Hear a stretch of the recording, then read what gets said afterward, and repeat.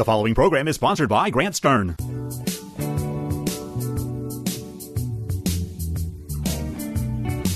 This is the Only in Miami show, sponsored by Morningside Mortgage Corporation of Bay Harbor Islands. Tonight's show is hosted by Grant Stern. Find out more about our sponsor at www.morningsidemortgage.com. That's www.morningsidemortgage.com.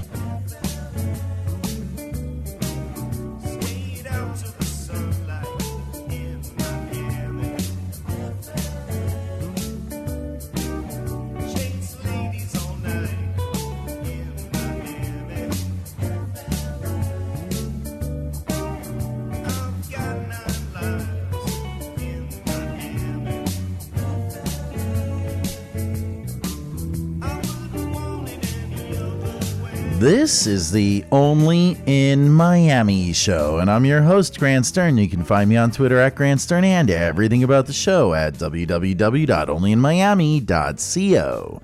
iTunes, podcast, SoundCloud, and a whole lot more. Check it out at onlyinmiami.co. And we're back live, possibly for our last live studio show of the year. So if you've been listening to the Only in Miami show through the rest of the year, I encourage you to kick those shoes off. Relax. We've got a great show planned for you tonight. If you're stuck in traffic, and I guarantee you, but from looking out this window at our Blue Lagoon studios, you probably are, kick those shoes off. Stay tuned with us. We are going to play the best of the Only in Miami show from this year with interviews from the people in Miami-Dade County whose importance is citywide or beyond, and it's going to be a great show. We have former Florida Senator Bob Graham. We are going to listen to an interview with Billy Corben, who created Cocaine Cowboys and is the head of the Raconteur production company. We will also hear from Oski Gonzalez and the Oski Foundation and listen to some of his music. Peter Zalewski of Crane Spotters and Condo Vultures fame will make an appearance to talk about the Miami real estate market. And we will have JJR, who was a Florida state representative and got elected to the Florida State Senate this year. We're going to play some of his appearance on the program talking about for-profit colleges. This is the part of the program, though, where I get a few minutes to speak to you directly, the listening audience, about issues of importance that affect us all in South Florida and sometimes beyond. And tonight, I would like to speak with you about the Miami congressional race that was hacked by Russian hackers. It's an unbelievable yet entirely true and confirmed story. And I wrote about it for OccupyDemocrats.com and will be publishing very soon in Huffington Post as well. Sadly, the targets of this hack are both former guests of the Only in Miami show. Annette Taddeo, who was the chairman of the Miami-Dade Democratic Party until 2014, and who also ran for Florida's lieutenant governor role alongside Charlie Crist that year, and Joe Garcia, who was Florida's Democratic congressman from the 26th District from 2012 to 2014, faced off in an intra-party brawl. It was a difficult race, and at the key moment before a major televised debate, Russian hackers released a cache of emails that were pilfered from the Democratic Congressional Campaign Committee. And the DCCC, whose emails were stolen, contained what's called self-opposition research on Ms. Taddeo. In addition, there was a research file on Mr. Garcia as well. And the timing of the disclosures guaranteed that the disclosures themselves would overwhelm any issues and turn the two candidates against each other on matters of partisan bickering, or shall we say, off of the issues and matters of personality. And it worked. Unfortunately, when the mainstream media publishes stolen material and makes that into the story, the candidates themselves have no choice but to respond. And that is what happened. The chairman of the DCC said, "This is not a traditional tit for tat on a partisan political campaign where one side hits the other and then you respond. This is an attack by a foreign actor that had the intent to disrupt our election, and we were victims of it." The thefts occurred last spring. Even House Minority Leader Nancy Pelosi was forced to change her personal cell phone number after it became flooded with abusive and threatening messages, as were numerous congressional Democratic congresspeople forced to change their telephone numbers. Then they released their stolen material right before the debate, as I'd mentioned. Annette Taddeo told me exclusively, the DCCC told us that the FBI informed leadership that it was a Russian hack and to be wary of surfing to that website in case hackers wanted to infiltrate our devices. The timing was interesting because it came just 2 weeks before the primary. They got our internal polling. They got our internal memos about strategy, everything. Mr. Garcia's campaign manager, Juan Peñalosa, told me this: "It's a shame that no Democrat got to speak about the issues important to the voters because the news media was focused on the importance and contents of the leaked documents. Be it Annette Taddeo, Hillary Clinton, or Joe Garcia, they all wanted to speak with voters about the issues but were forced to respond to media reports that ultimately voters did not care about." Unfortunately, the strategy worked. In Florida, Guccifer 2.0's most important partner was an obscure political website run by an anonymous blogger called Hello Florida, FLA that's spelled, run by a former legislative aide turned Republican lobbyist. The blogger sent direct messages via Twitter to Guccifer 2.0 asking for copies of any additional Florida documents, saying, "I don't think you realize what you gave me."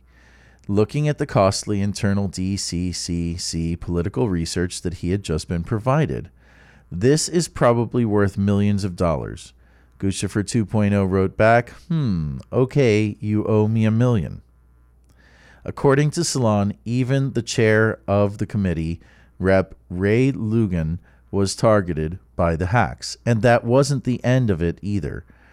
The product of those hacked emails wound up in attack advertisements against Joe Garcia and against several other Democratic congressmen in hot races. Annette Taddeo concluded thusly to me in an email, in a personal interview: "It's dangerous territory that we're moving into. The shoe could always be on the other foot, which is why I never used any hacked information. It shows the troubling effect of Russian involvement against even a single congressional race.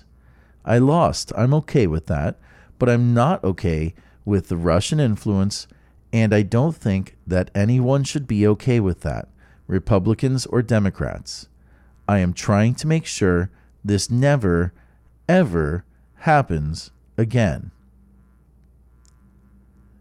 And we'll be right back. This is the Only in Miami show. Okay, Miami, I need to do this. Mano para arriba, dice que.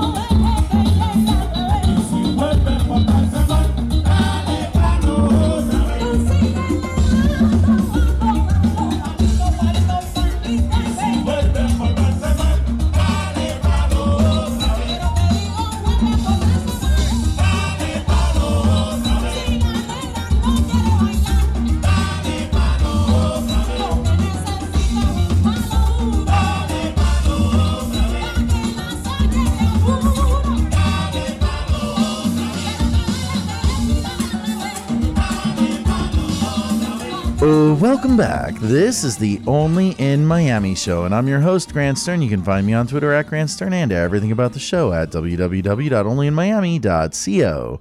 iTunes, podcast, SoundCloud, and a whole lot more. Check it out at onlyinmiami.co. And before we go to the wonderful highlights of 2016, a year that everybody would acknowledge has not exactly been as wonderful as we'd like, I would like to discuss something that is affecting all of the members of the Democratic Party in Miami-Dade County. That is, of course, a leadership race, which is happening tomorrow in Miami's Wynwood Arts District at the former Clinton headquarters on Northwest 2nd Avenue and 22nd Street. There will be a meeting with registration starting at 6 p.m., and the meeting commences at 7 p.m.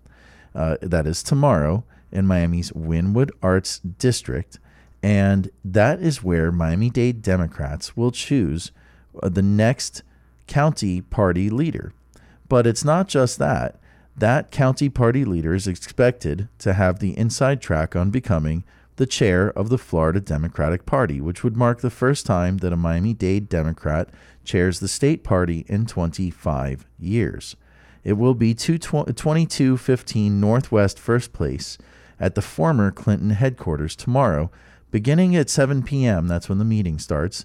If you're a member of the Democratic Party, if you're a precinct captain or part of the actual party, you get to vote. And even if you're not an official member of the party, you can still attend and you can still find out what's going on, meet everybody who is involved. And there will be a race between Mr. Stephen Battelle and Mr. Dwight Bullard. Mr. Bullard has been a guest on the program, and you can find out more about his appearance at onlyinmiami.co. He debated Andrew Corge during the Democratic primary for a Florida Senate seat that later he did not win in this November 8th election. But for the race, I crafted 8 questions that I believe each one of these gentlemen must answer. And I'm going to put them out in an article on Huffington Post tomorrow, but I'm going to share those 8 questions with you, the listening audience, tonight. Number 1. What strategy will you deploy to unite the Democratic Party activists with political moderates, well-off voters, and occasional donors, and occasional voters? Number 2. What is your strategy to field quality candidates in every Florida House and Senate district in 2018? Number 3. What is your overall strategy or plan to fund the Florida Democratic Party? Number 4. Florida's 2 largest special interests are Big Sugar and FP&L. Both are closely aligned with the Republican Party of Florida. What is your strategy to fight the influence of those 2 industrial polluters who damage water quality, our beaches, and the Everglades in state elections? Number 5. Define the largest challenge you believe the FDP's director will face in 2017. How will you meet that challenge? Number 6. What is the Democratic Party's brand in Florida today? What do you wish to make the FDP's brand tomorrow? Number 7.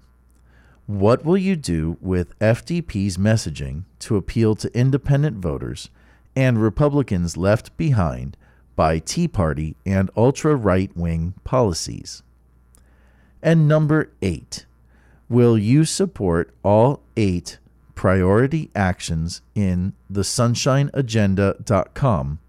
That is www.sunshineagenda.com. And which 2 items will you prioritize and why? Again, you can find out more about that in sunshineagenda.com. Whoever has the best answers to these questions should win tomorrow night's leadership race amongst the Democratic Party. And I hope that everybody who cares about politics in Miami takes some time out of their week and goes to the former Clinton headquarters in Wynwood, 2215 Northwest 1st Place, Miami, Florida, 33127, at 7 p.m. for tomorrow night's meeting, and registration begins at 6 p.m. That's Tuesday, December 20th. And we'll be right back. This is the Only in Miami show.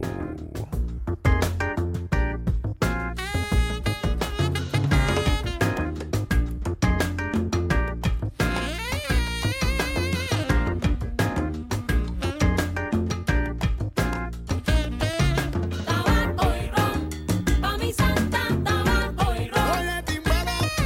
Tabaco y ron, pa' mi santa, tabaco y ron.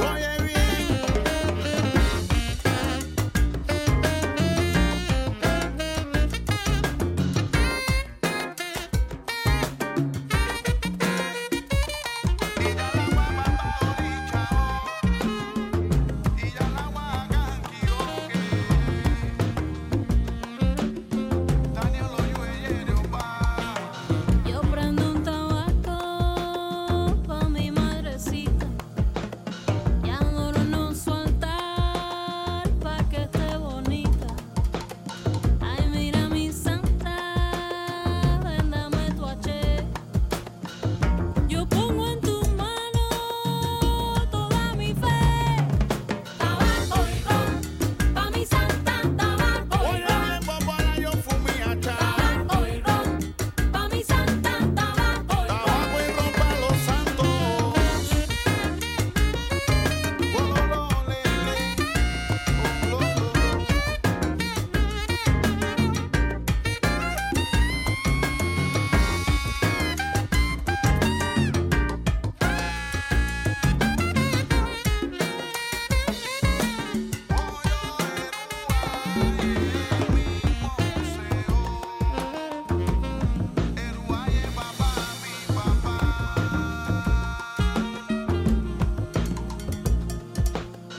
Aquí de rodillas vengo a preguntar cuál es el camino que yo debo andar.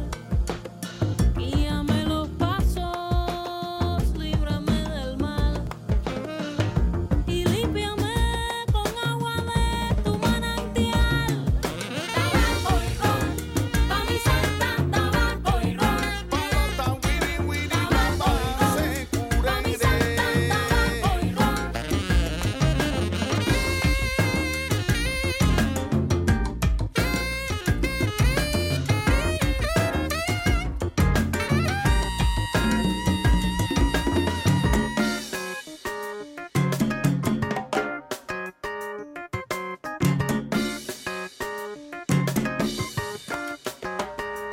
Oh, welcome back. This is the Only in Miami show, and I'm your host, Grant Stern. You can find me on Twitter at Grant Stern and everything about the show at www.onlyinmiami.co. iTunes, podcast, SoundCloud, and a whole lot more. Check it out at onlyinmiami.co. And we're going to play some of the best of 2016 on the Only in Miami show. So stay tuned. I'm going to hit play for you on an interview with former Florida Senator and former Florida Governor Bob Graham. We're back with Senator Bob Graham. We're discussing his book, America, the Owner's Manual. You Can Fight City Hall and Win. He is going to be speaking about it at the Miami Book Fair International this upcoming November 19th. It's a Saturday afternoon at 2 p.m. Senator Graham, thank you so much for joining us on the program tonight. Great. Thank you. Before the break, you said it was going to be this coming Saturday. Actually, as you say, well, this coming Saturday the 19th of November. Yeah, okay. We want to make sure it's top of the mind for everybody. It's really a great event. It's one of the world's great book fairs, and with many well-regarded authors, an excited audience of book readers. It's kind of a festival of reading at the Miami-Dade downtown campus. Yeah, and we're lucky to have it here. I think it's the world's largest book fair, actually. That's what I've heard. But I wanted to talk about the book, actually, and I've got it here with me. It starts, for our families, to borrow from President Theodore Roosevelt, For the men and women who are actually in the arena, whose place shall never be with those cold and timid souls who knew neither victory nor defeat. What inspired you to write the owner's manual for America? I taught a class at Carroll City Senior High School a number of years ago to a 12th grade audience of about 25 on the topic of what does every citizen need to know to make democracy work for them. I became excited with this topic of teaching civics, but rather what I call teaching citizenship. How does an American use their rights and responsibilities in a way to not be just a spectator sitting in the stands watching democracy being played, but actually gets down on the field and becomes a participant, a player, the man in the arena, as Theodore Roosevelt described him. And I taught this course again when I was a fellow at the Kennedy School and got good reaction from students and faculty there, and encouragement to convert this into a book. So that's the origin. The book itself is devoted to the 10 essential skills of effective citizenship. Everything from how do you define the problem in a way that will most likely attract supporters to your cause, to how do you find out who is the decision maker and how to persuade that decision maker through building coalitions, engaging the media, being cognizant of the clock and what's the right time to move on your issue. Those are some of the 10 essential skills of effective citizenship. We start each chapter with a case study of how citizens use the skill that's going to be discussed in that chapter in order to achieve their end result, whether it was Barbara Kapitman, who used her ability to understand and persuade the decision maker to save South Beach. South Beach would have been leveled. It was facing the wrecking ball. It was falling apart back in the 80s. Yeah. Barbara Kapitman was the person, in conjunction with her organization, that saved South Beach. That's one of our case studies. Another case study is on Mothers Against Drunk Driving, a group of women in Sacramento who, some of whom had lost a child to a drunk driver and decided they were going to do more than grieve. They were going to actually get involved in trying to reduce the circumstances that contributed to drunk driving. Those are examples of the case studies. And then we have tips from the pros, people who have actually been in the arena, sharing their thoughts about how to use the skills that are being discussed in the book effectively. And then almost a guidebook, like step-by-step instruction in how do you decide who the right target for your advocacy is. How do you decide how to raise the money that it's going to take to support your fundraising effort. Those are the kind of practical things which all are key ingredients of being an effective citizen. Well, I wanted to skip to the end because I thought this was actually the most poignant part of the book, because it's the most difficult part of being active in politics, being active in local government. It's in chapter 10, it's entitled, If You Have Lost, Recovering from Defeat. And it says, defeated on the playing field is never easy, whether in sports, business, law, or politics. And it stings the most when you care deeply about your cause. But a loss is not the time to surrender.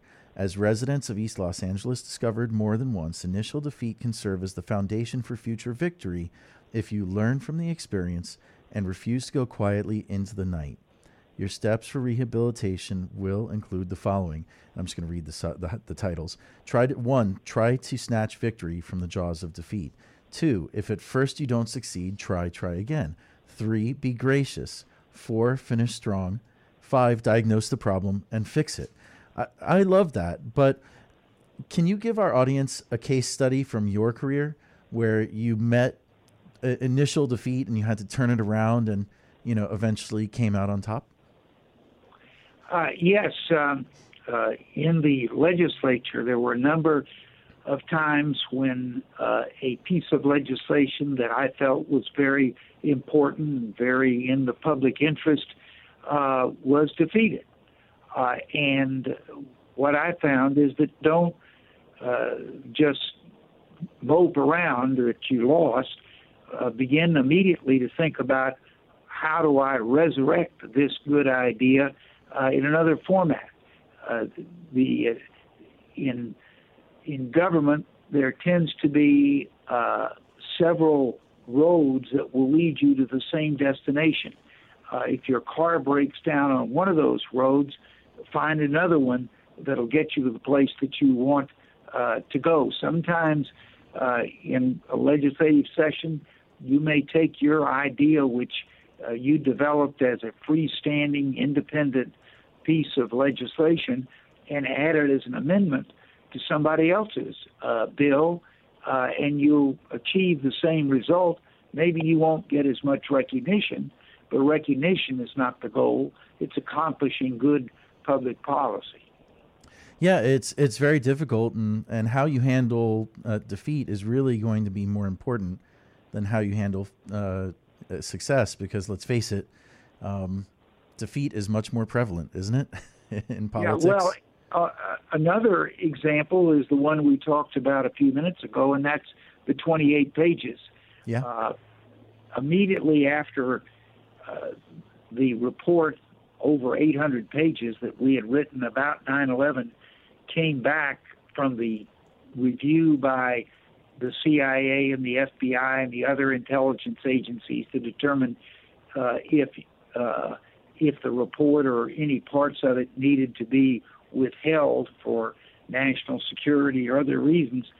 I immediately saw that the chapter about who funded the 19 hijackers, the chapter that pointed a strong finger of suspicion at Saudi Arabia, had been censored. It was gone, the 28 blank pages. I immediately protested that there was no reason to withhold this information, that it was important. I personally think, had that information been released at the time, we would not have gone to war in Iraq. That wow. We would have seen it wasn't Iraq that was helping Al-Qaeda, it was Saudi Arabia. So if we wanted to go, if we felt the need to go to war with somebody, we had picked the wrong country. But then I got a resolution signed by almost half the members of the U.S. Senate urging that the 28 pages be released. That was ignored by the then Bush administration. When President Obama ran for president, he told several of the families of victims of 9/11 that if elected, he would release the 28 pages. But he didn't until 7.5 years into his administration. And I kept pounding away wherever I could find an audience or a readership for a column or op-ed in a newspaper. I took advantage of it. And finally, on July the 15th of this year, the 28 pages were made available. That's not the end of what we need to do, but it's an important step. I refer to it as the 28 pages were the cork in the bottle, and now that the cork has been removed, it'll be easier for the rest of the content of the bottle to flow out. Yeah, and that's how these fights often go. We're back live. I hope you guys enjoyed listening to former Florida Senator Bob Graham. It's a very poignant interview that he gave us because there were documents recently released about 9/11. They did not get a lot of attention because of the election, which sucked up the entire election, the news cycle for the last 8 months. So we're going to take a very short break, and we'll be right back with Oski Gonzalez. This is the Only in Miami show. Everybody is a friend that you haven't met yet. Everybody is a friend that you haven't met yet.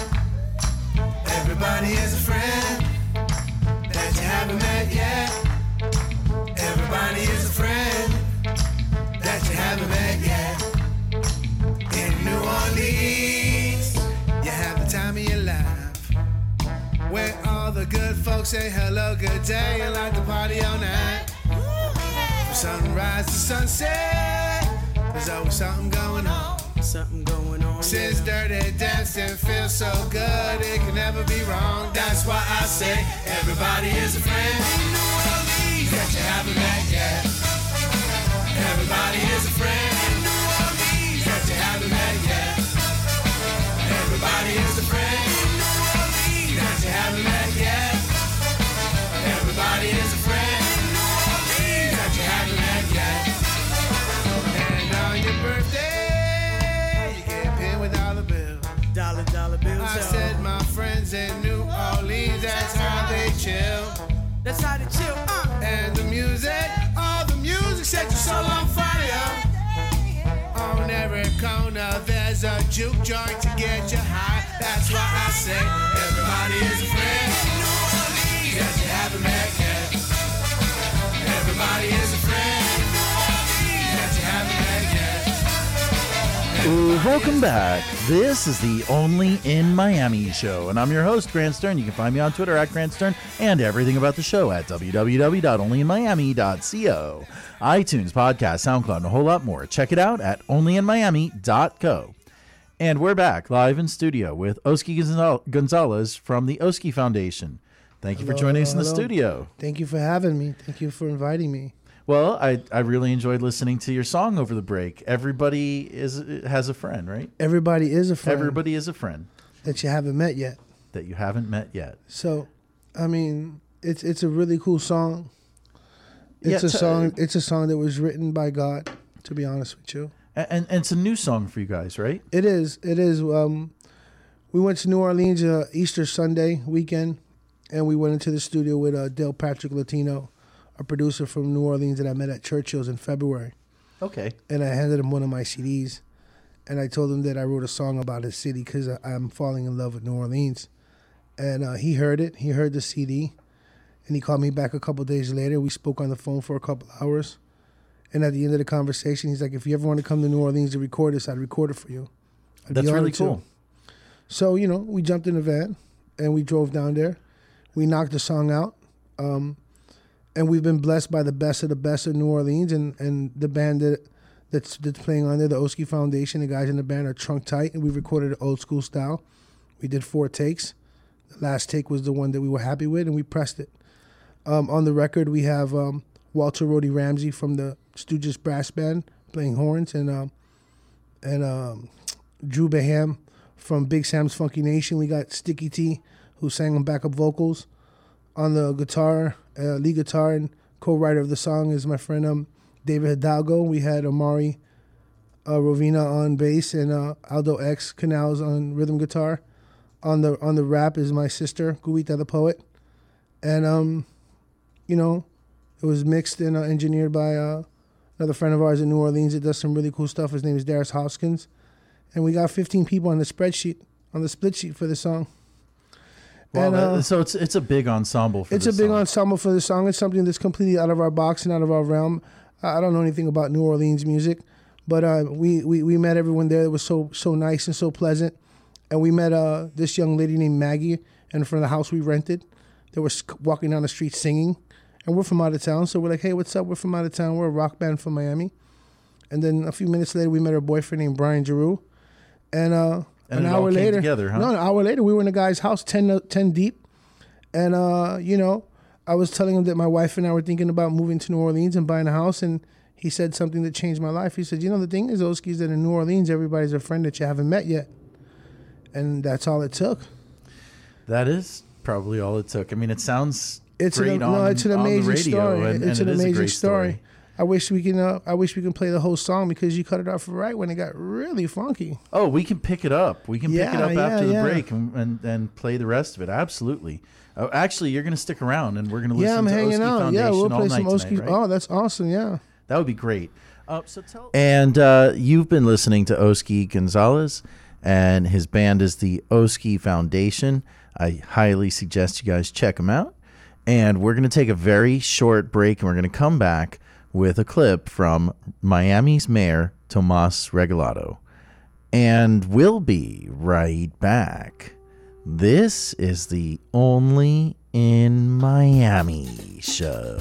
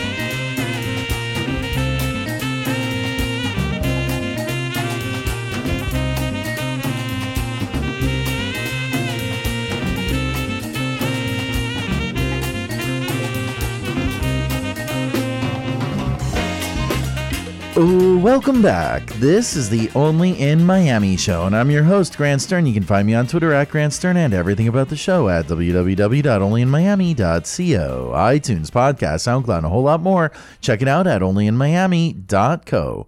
Well, we had Miami's mayor, Tomas Regalado, on the program this year to discuss sea level rise. Mayor Regalado was given a question to ask at the Republican primary debate in Miami in March, and it turned out to be the only substantive question about sea level rise that was asked, or about climate change that was asked in any of the debates. It was a very disappointing thing to find out that that would be the only question. But just days after Mayor Regalado's question was asked at the national debate, he joined us live in the studio. Let's take a listen. Mr. Regalado, thank you so much for joining us on the program thank you tonight. for inviting me. Well, it's been a very interesting week in politics, don't you think? Yes, it has, and it still is. Yes, that's right. Tomorrow's Election Day. Right. And last week, Salem Communications, this radio network, was one of the sponsors of the Republican debate, which was held in Miami. And they gave you the opportunity to ask a question. So please tell our audience a little bit about why you decided to ask Marco Rubio specifically about climate change. Well, first, if I can, let me tell the audience and tell you that this dates back to January. In January, several mayors of cities with waterfront property, we wrote a letter to Marco Rubio and Governor Jeb Bush. And that letter, we asked them to talk about climate change, but especially sea level rise. We never got a response. So when the mayors, and that includes Mayor Kaysen of Coral Gables, Cindy Lerner, Pinecrest, and Stutter from South Miami, Cotter Bay, Palmetto Bay. So we all signed that letter, and we sent that letter to CNN. And I was really surprised when Jake, the moderator, called my office and said, listen, it was 2 days before the debate. Listen, you wrote a letter, you signed a letter. And I said, yes, along with all the mayors. And if I can, if I can ask a question about sea level rise, what would be the question? So I told them that at least we want them to acknowledge that there is an issue with sea level rise. And the reason I did that, Grant, is because in Paris, the only city represented in South Florida was the city of Miami in the COP22 meeting. And by the way, it was said at the conference that the area with the most assets exposed to sea level rise is the greater Miami area in the world. Not in Florida. We're number one. So we're back on number one. Not maybe where we want to be, number one. Right. But yeah. and then I said, well, that is the question that I would ask if I could, and he said, okay, I'll try. So I didn't know if he was going to be able to ask that question, but he did. And I was watching on TV and I was, wow, kind of surprised. Well, did you realize that was the first climate change question asked in 10 GOP debates? Right. And that's, CNN had the courage to ask that. I mean, they could have used their time to ask about, well, what do you call baby Marcos or Cruz is a baby or whatever. But they did spend time. So you got to hand it to CNN. They did the right thing. I think that there's never been, like you said, a conversation about sea level rise in the Republican debates for month and month and month. Here we are at debate number 10. A quarter of the votes are cast, and a quarter will be cast tomorrow. And this is the first time it's even popped on the radar. And I actually spoke with Mayor Jimenez today and got this quote, which I'd like to share with you and our audience. Miami-Dade County has been aggressively working to adapt to the impacts of climate change and sea level for nearly 30 years. Mayor Jimenez and his administration are leading projects such as the $13.5 billion water and sewer modernization project, as well as incorporating sea level rise into the construction of all structures in Miami-Dade County. And he's also a member of the Republican Party as well. Well, Miami-Dade County wasn't represented in Paris. Yeah. And that's a shame because we should have been. The governor wasn't represented in the Paris conference. That is a shame. Well, we both know, you and I. Yeah. But maybe the listening audience doesn't know. Maybe you don't know out there that the governor of Florida denies climate change and banned the words climate change. But the thing is from his administration. The thing is that I believe that we are the only local government, including the county, that has a sea level rise committee in the city of Miami. As a matter of fact, they're meeting tonight, and what they are proposing is several things. Number one, Billy Corbin, who created Cocaine Cowboys and is the head of the Raconteur production company. Billy, thank you so much for joining us in the studio tonight. Shout out to Afro Beta. Great song. Yeah, awesome song. We're going to be listening to Afro Beta all night tonight. We've got some Danger Flow. It's good. We're rolling. You got ecstasy. You got some E. You holding? Who's holding? Wanda? No, I don't think Wanda has any. Okay. So, just checking. So what's the latest? I only have Flocka. Only Flocka. That's it. That's no all bath salts, huh? No, it's basically the same thing. Gravel to the kids in Tennessee. Shout out to Justin Timberlake. So what's on the agenda tonight? Well, sit and shiva for Fidel Castro, obviously. Oh, yes. That's it. Yes, Incidentally, I'm sure in the morning. Feliz Castro Muerte to you. Feliz Castro Muerte. Wishing everybody a happy Castro death today. That seems to be the way, certainly the way this town is going. Not a lot I missed it all. I've been in Tampa this whole time. And up there... Where they have the world's best, or Florida's best Cuban sandwich in Tampa. That's what they say, but I don't believe it. It's a pretty good Cuban sandwich. I'm not going to lie. I think it's a good battle, Miami versus Tampa. Yeah, it's not. And bad, now that Castro's dead, that's the only thing left to talk about as far as Cuba's concerned. Little anticlimactic, no? Yeah, right. This shriveled up little Cuban California raisin, like in his Adidas tracksuit, just lying dead. I mean, I really thought that after the nuclear holocaust, there would be cockroaches, Twinkies, and Fidel Castro. Two out of three ain't bad.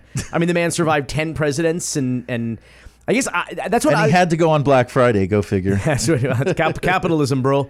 But that's what Ozzie Guillen was getting at. You know, when he made those very controversial remarks years ago, like grand opening, grand closing, when he was hired and fired. Oh, yeah. Because Ozzie went Ozzie. Like he said things that like. Oh, big surprise. Right. But yeah. You know what he was getting at when he said he admired or respected Fidel Castro was his survival. Like the fact that the man should not have been alive, should not have been in power. I mean, this is one of the longest reigns of power other than like Queen Elizabeth, right? Like That's right. So I mean, and the Queen doesn't exactly do as much as Fidel does. Well, but not for the last 10 years. That's why it's so anticlimactic, of course, because it's like we've already seen a post-Fidel Cuba, and it's not any better for the people on that island. It's a little bit better. That's what everybody says. Poquito. I mean, look, photographyisnotacrime.com is still banned, but you can get the Miami Herald now. So what does that tell you?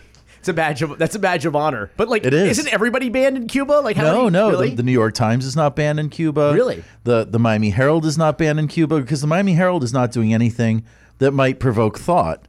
Whereas photographyisnotacrime.com is. That's tremendous. Well, I mean, think about it. Just the name alone. Well, I'll say that people get the government they deserve. I think that's true not only in a democracy. I think that's evidenced certainly by our democratic process this year, and I Sure. think it's certainly that government was imposed upon the people of Cuba, but the Batista regime was not real. It was like just another Banana Republic dictator before the other Banana Republic dictator, and it was sort of, I guess it was which team are you on? You know that you liked one more than the other, but it wasn't. But they've never really had a good government, and whose fault is that? You have to wonder. Okay, that's a very fair point. I think, and we're going to take a very short break. I hope you enjoyed listening to Mayor Regalado, the mayor of Miami, and a clip with Billy Corbin, the creator of Cocaine Cowboys and the movie The U. We're going to come back with our last segment with Peter Zlewski of Crane Spotters and Condo Vultures up next, and we'll be right back. This is the Only in Miami show. Is that insanity or vanity? I think it's nothing but the power of the mind. Believe she put it in me because I live on my dreams. I give my fantasies wings. One day I'm gonna be king. I'm gonna make that woman so proud of the sun. I know you heard about change. It's gonna come. One question: will you be there? Will you be there? I'll be there with my hands held. Live in studio with Peter Zlewski. He is the founder of Crane Spotters, the data company, and Condo Vultures. So, Peter, we've got 5 minutes left. Yes. And you wanted to talk about Dade. So let's talk about it. What are the numbers in Dade, and what are we seeing in the Miami-Dade luxury condo market? Well, what we're seeing in the Miami-Dade, I wouldn't say luxury, all condos east of Interstate 95, but Okay. only in Dade County. Right now, there's just under 11,000 units that are actively available for sale. Condominiums only, as of today. Average ask price is about $570 a foot, and the average price per door is $1,001,000 or so. Oh, that's so affordable. Definitely affordable. I think that everybody in Miami is going to rush out to buy the average condo. It's only slightly above $1 million. I mean, what's the median income in Miami-Dade County anyway that people are going to use to afford that? Per individual, it's south of $25,000. Right. So, I mean, won't owners face tremendous price pressure once they start having to pay the condo maintenance and the real estate taxes on these units? Which is why I think the days of the renter being subsidized by the landlord who can't necessarily unload their unit is probably very clear and close. If you remember back in 2005, there were a lot of individuals who basically were living in rock star type of places, and they basically the rent they were paying wasn't even covering the carry cost for the landlord, but the landlord continued to fork out money and pay for it because they were sort of playing for the appreciation. I remember those days all too well. And if you're a listener out there and you want to have some fun, Google Grant Stern and New York Times and get a laugh out of that. That's all I can say about it. So we're going to see it again. We're going to see another, rents are not going to keep going upward and skyward because right now it's kind of ridiculous. I mean, I got to say that when I was shopping about a year and a half ago, we only found 2-bedroom, 2-bath apartments that were pretty undesirable, ones with building views and whatnot, and they cost about $2,500, $2,600 a month for a 2-bedroom, 2-bath apartment in a nice building. So are we going to start seeing the less expensive, larger apartment sometime soon, do you think? It's our opinion, and there's people who disagree. Obviously, I have a lot of people disagree with me on most of the things we say, but it's our opinion. We've already peaked out on the rental market, and we've stalled, and we're likely headed downward. And the downward pressure is going to come basically from these new condos that will come online, and those landlords are going to look to sort of rent them out, and then that'll put pressure on the existing landlord who's holding properties that was a property that was built maybe 10 years ago during the previous cycle, and now suddenly the only way they can be competitive is ultimately to discount the price. So our expectation is going forward, rents have already peaked, and I'm not saying they're going to go back to where they were back in 2009, which was the close to the bottom of the market, if not the bottom of the market, but I would expect some sort of break or some sort of easing of rents for those renters. So if you were a renter, I would say your days of paying top rent, fingers crossed, should be gone and should be changing relatively quickly for us. Well, Peter, thank you so much for joining us for a long studio interview and enlightening our audience about what is really going on in South Florida's diverse and internationally watched condominium market. Grant, I would just like to say before I do go, I told you in South Florida, just in terms of supply, we were talking about 13.5 months of supply of condos. Right. In Dade County, it stands at 18.3 months. So, wow. So the number in Dade is actually it's much larger than what we have. And these are only resales. This does not factor in those condos that are slated to come up in Dade, which again, close in the pipeline, 36,000 units. Well, one last question. And then we're going to bring Tomas Diaz in the studio and talk with him about his new album. And that's all we have for tonight's program. I hope you enjoyed listening to what I call the greatest hits, the most informative segments of the Only in Miami show. We come out here every single week, Monday night, 7 to 8 p.m., and we bring guests that are important to everyone in Miami, citywide, and sometimes beyond.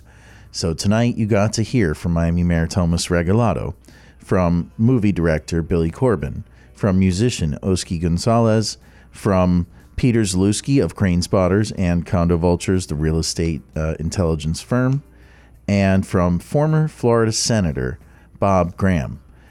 Each one of these guests lives here in Miami, and their importance is very, very expansive, locally, nationally, in different places around the country, but that's why we brought them all here, so that we could present their ideas to you on the Only in Miami show. And that's why we're here every week, and we love hearing from you, the audience. We love that you guys are supporting us by listening, by spreading the word, and we want to wish you guys the very best holiday season, no matter what holiday you're celebrating next week, whether it's Hanukkah or Christmas or some other holiday. It is, our hope that everybody in Miami gets a chance to tune into our program and to stay informed. And we'll be back next Monday night. This is the Only in Miami show.